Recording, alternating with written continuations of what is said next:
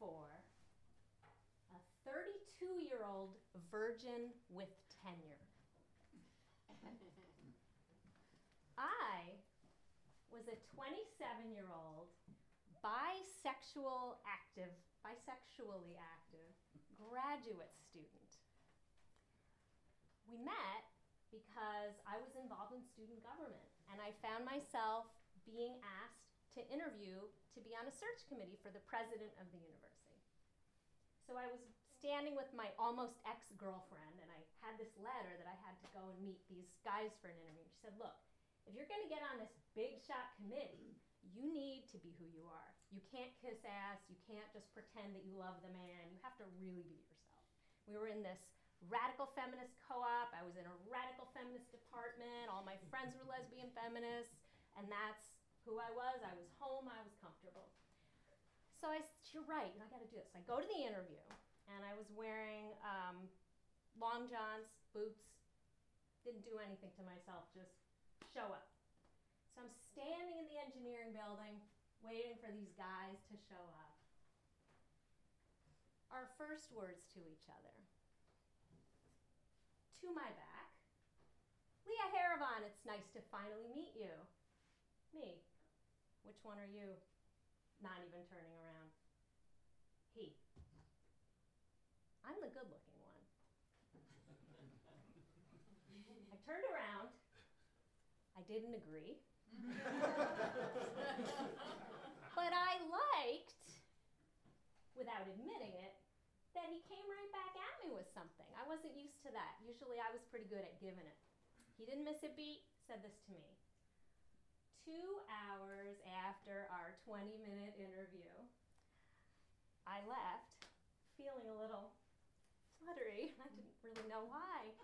And I was going to have dinner with a friend, and I realized I couldn't talk about this because I didn't know what was going on with this old guy, but I certainly couldn't share it with my community, my home. So these two worlds started to develop in my life. I had my community in my home, my politics, but I was talking to this guy a lot. And we would walk and have conversations and discuss, and finally it kind of came out like, should we sort of be together? Should we date? What should we do? And we weren't sure, and it turned out that in every way, almost, that one can be different, we were. Religion, Catholic Jew, culture, Midwest, New York, politics, I probably don't have to tell you. And we were sort of debating about this, and at one point I said to him, I don't think this is really going to work because I don't know if you guys can tell, but I'm kind of I'm short, and I was really self-conscious about it. And I said, I have a height requirement for men, and you don't meet it. Too tall. He was 6 feet tall. And he said, I've been thinking about that too. I think you're right because I also have a height requirement for women I date. I love short women. I really like short women, and you're not short enough. So this is kind of how the relationship was going. Things got a little more serious, and I knew I had to tell at least one of my friends in my community what was going on. So we went out to Yanqing, Chinese food. I said, look, Rita, I know I've been talking about this guy, Steve. I really kind of like him. We're really different. But there's something there in the difference that's really fun for me, and I enjoy it, and I feel respected. And she said, I'm really worried about you. You're changing. I'm worried about what's happening to you. You used to be so political and radical, and now you're hanging out with this. He would call himself, when we were debating about we should date, he said to me, of course you don't want to date me. I'm a dead white male. And so that's kind of what I started talking. But if you don't get the reference, at that time the canon was we hated Darwin and Shakespeare. We hated them all. And he, as an engineer, a scientist, tall, skinny, bald guy, he was out. So I left Yanqing. It wasn't so good. I tried, didn't really work. So slowly the community started kind of leaving me. And I was still in these two worlds trying to figure this out. One night on his birthday, we were sitting in a hot tub at Mercer. This is what we did for fun. And then we were going to go to my house and have ice cream sundaes in my apartment. And I said to him, sitting in the hot tub, I kind of want to know, but I'm afraid to know your opinion about same-sex marriage. Now, all of you know I wasn't really asking him to tell me this, right? But he's a scientist, he's a very direct person. He sort of heard a question in there, so he said, without missing a beat, I'm against it.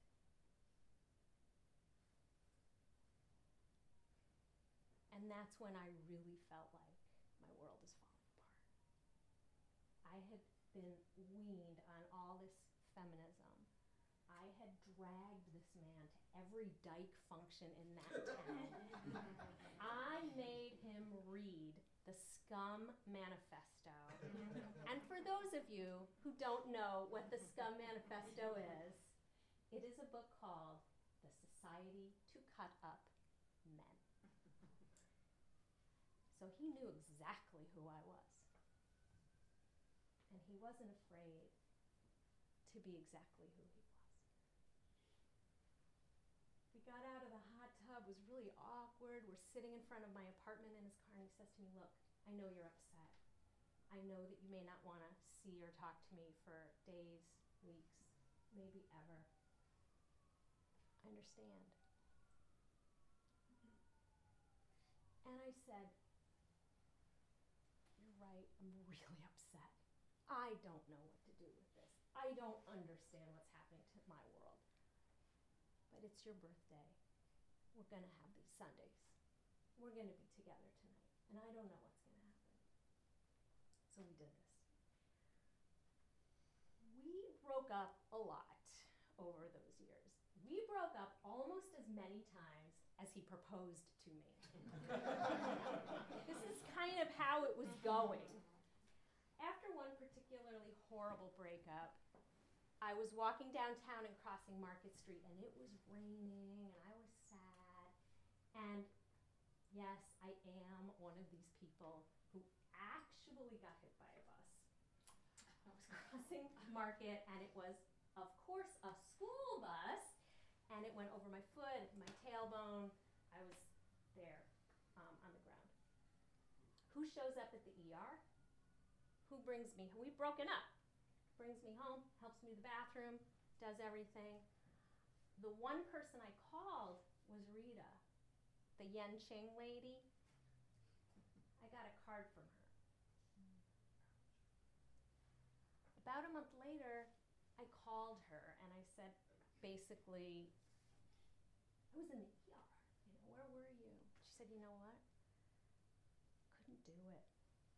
I went to the ER to see you. And they said to me, we can only have family right now. And she saw Steve in there. And she said, what about him? And they said, that he came in and told us that he is her fiance. Now, for those of you who don't know, in the 90s, a girl couldn't go see a girl with that excuse. That was not something that could happen. And Rita said, I couldn't handle it. I could not handle that heterosexual privilege. I couldn't see you. And that's why I wasn't. And I got it. I mean, politically, I got that. And I get that the personal is political, but there was something else going on too. So we broke up many times. Still wasn't sure what to do.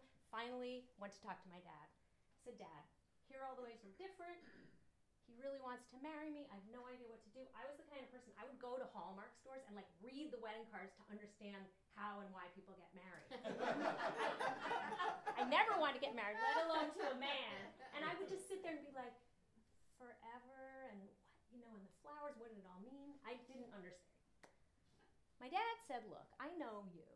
Even if you were aligned on all these things with him, you would still find something to worry about. When you find happiness, grab it. And my parents, on their wedding anniversaries, they would send each other flowers. And they would write little cards. And they would always quote this old French folk song. My parents are from Romania, they're immigrants. And the French song says something like, love is forged, love is created, brick by brick, and heart by heart. And every year they would send these little cards that would say in Romanian, another brick. And that was how they saw it, building their lives. So Steve and I are debating, should marry, marry not? I said, look, this is another reason I don't think I can marry, besides the fact that you're 6 feet tall. I don't feel it in my bones. When I read those Hallmark cards, that is not how I feel about you. This is not. And he said to me,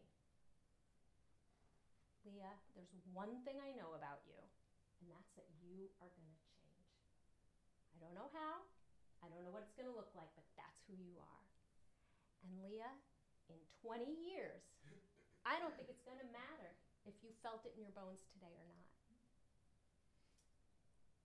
And somehow that and my parents' idea of building made me feel that maybe we could build something too. Something difficult, trying, crazy, and always interesting. And I will now tell you, as I close, that in August, we will have been married 20 years, brick by brick, and heart by heart. Thank you.